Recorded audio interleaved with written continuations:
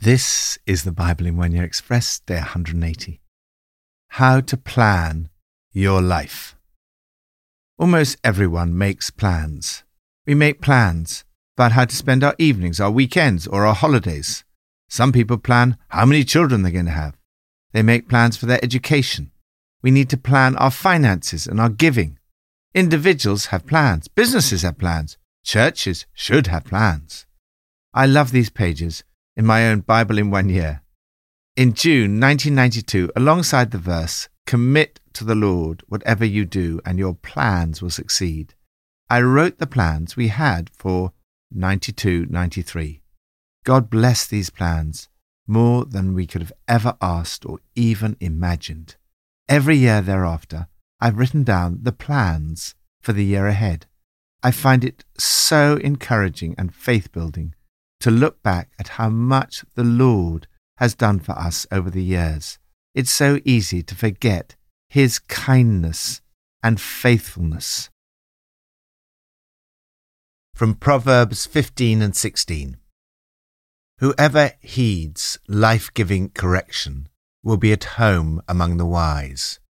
Those who disregard discipline despise themselves, but the one who heeds correction gains understanding. Wisdom's instruction is to fear the Lord, and humility comes before honor. To humans belong the plans of the heart, but from the Lord comes the proper answer of the tongue. All a person's ways seem pure to them, but motives are weighed by the Lord. Commit to the Lord whatever you do, and He will establish your plans. Our plans. We do not always get it right, certainly I do not. But it's not wrong to make plans. Indeed, it's good to plan ahead. As has been pointed out, it wasn't raining when Noah built the ark. The writer of Proverbs says, "To human beings belong the plans of the heart. Commit to the Lord whatever you do, and your plans will succeed." Here we see the key to success. Your plans should never be made independently of the Lord. You're called into relationship with Him. Your plans need to be aligned with His plans. Your vision and your plans need to be led by the Spirit. As you sense God's leading, commit your plans to the Lord. Bring them to Him. Lay them before Him. Then God promises, your plans will succeed. What does it mean to commit to the Lord whatever you do? First, cooperate. One translation of the Hebrew word for commit is to roll towards. There are two ways to go through life. One is to decide that we are perfectly capable of running our own lives without God. We make plans independently of God to please ourselves. This is the way of pride and independence.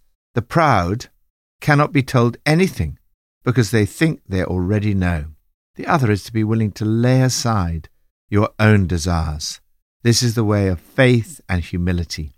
Humility comes before honor. God has good plans for your life.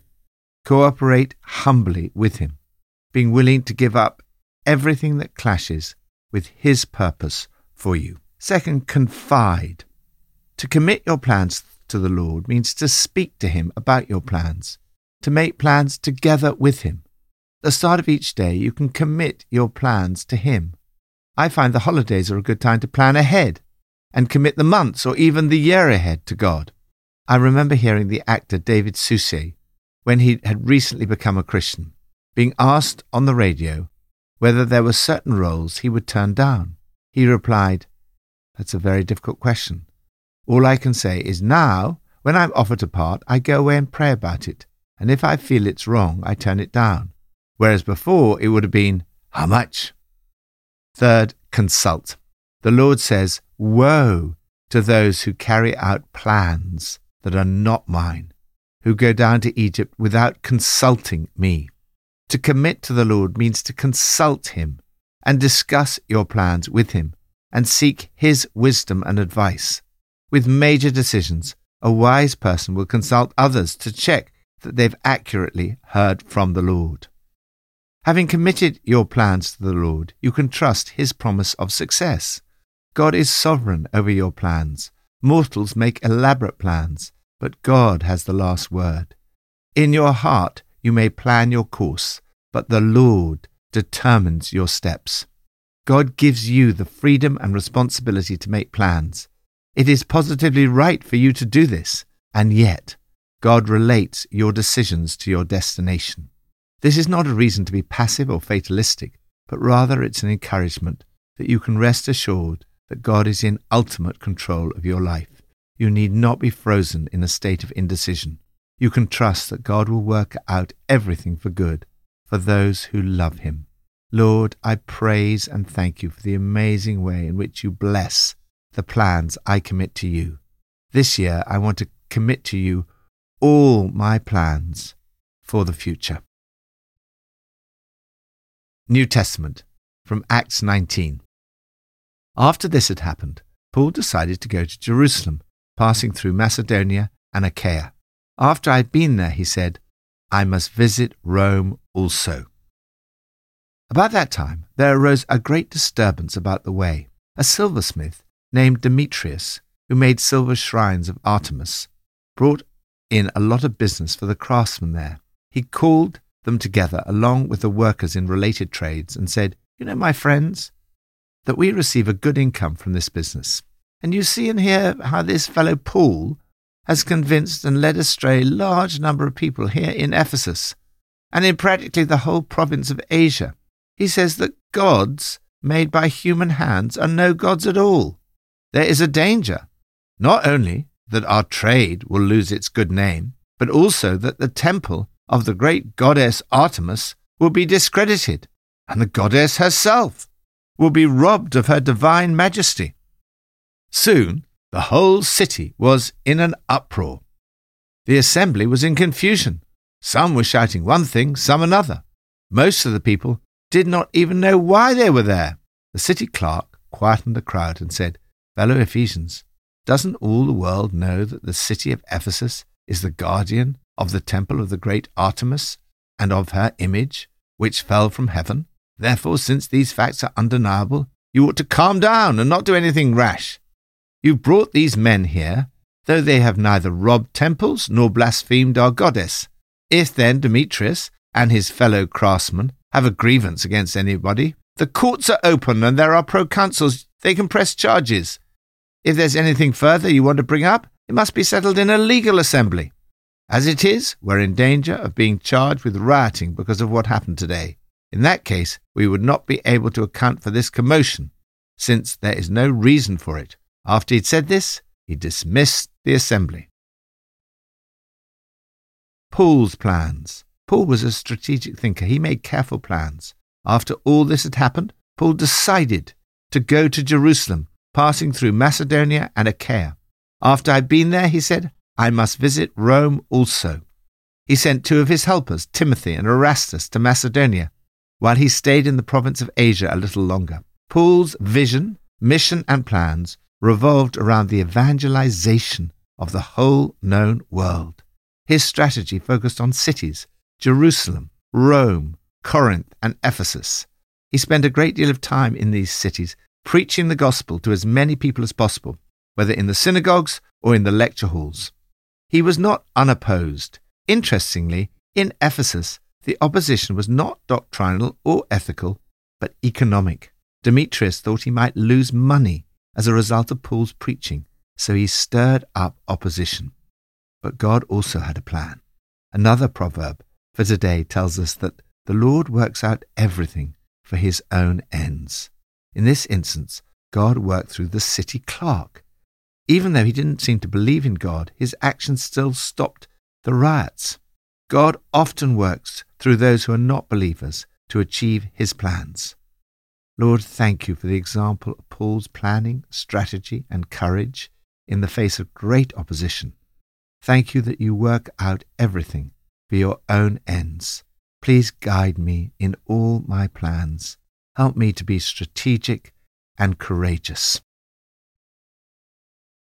Old Testament, from 1 Kings 22. For 3 years there was no war between Aram and Israel. But in the 3rd year, Jehoshaphat, king of Judah, went down to see the king of Israel. The king of Israel had said to his officials, "Don't you know that Ramoth Gilead belongs to us, and yet we're doing nothing to retake it from the king of Aram?" So he asked Jehoshaphat, "Will you go with me to fight against Ramoth Gilead?" Jehoshaphat replied to the king of Israel, "I am as you are, my people as your people, my horses as your horses." But Jehoshaphat also said to the king of Israel, "First, seek the counsel of the Lord." So the king of Israel called one of his officials and said, "Bring Micaiah, son of Imlah, at once." The messenger who'd gone to summon Micaiah said to him, "Look, the other prophets, without exception, are predicting success for the king. Let your word agree with theirs and speak favorably." But Micaiah said, "As surely as the Lord lives, I can tell him only what the Lord tells me." God's plans. It's not a good idea to try and outwit God. This was Ahab's problem.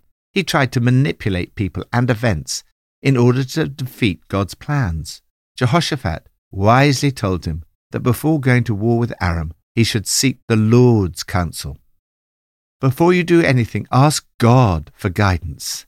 This is another example of the vital principle. If you want your plans to succeed, you need to ask God for his guidance in making your plans. The 400 puppet prophets may have been state-employed parrots who simply did what they were paid to do, that is, say whatever the king wanted them to say. However, Jehoshaphat knows that this is not genuine prophecy and asks, "Is there not a prophet of the Lord here whom we can inquire of?" The king replies, "There is still one through whom we can inquire of the Lord, but I hate him because he never prophesies anything good about me, but always bad. He's Micaiah, son of Imlah."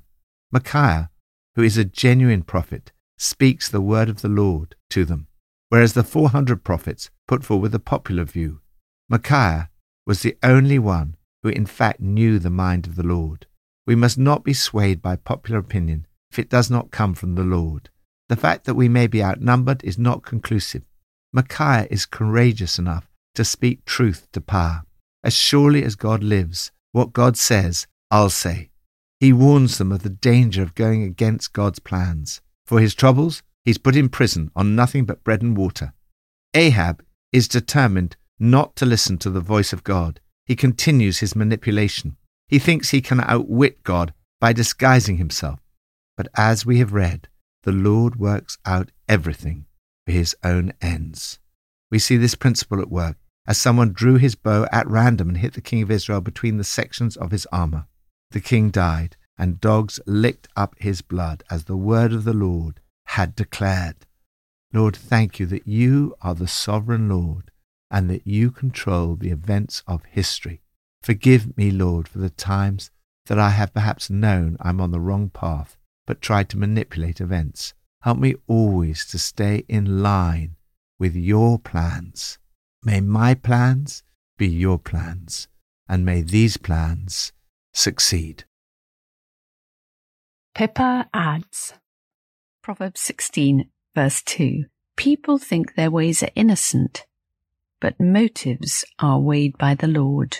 Our motives can be a little mixed at times.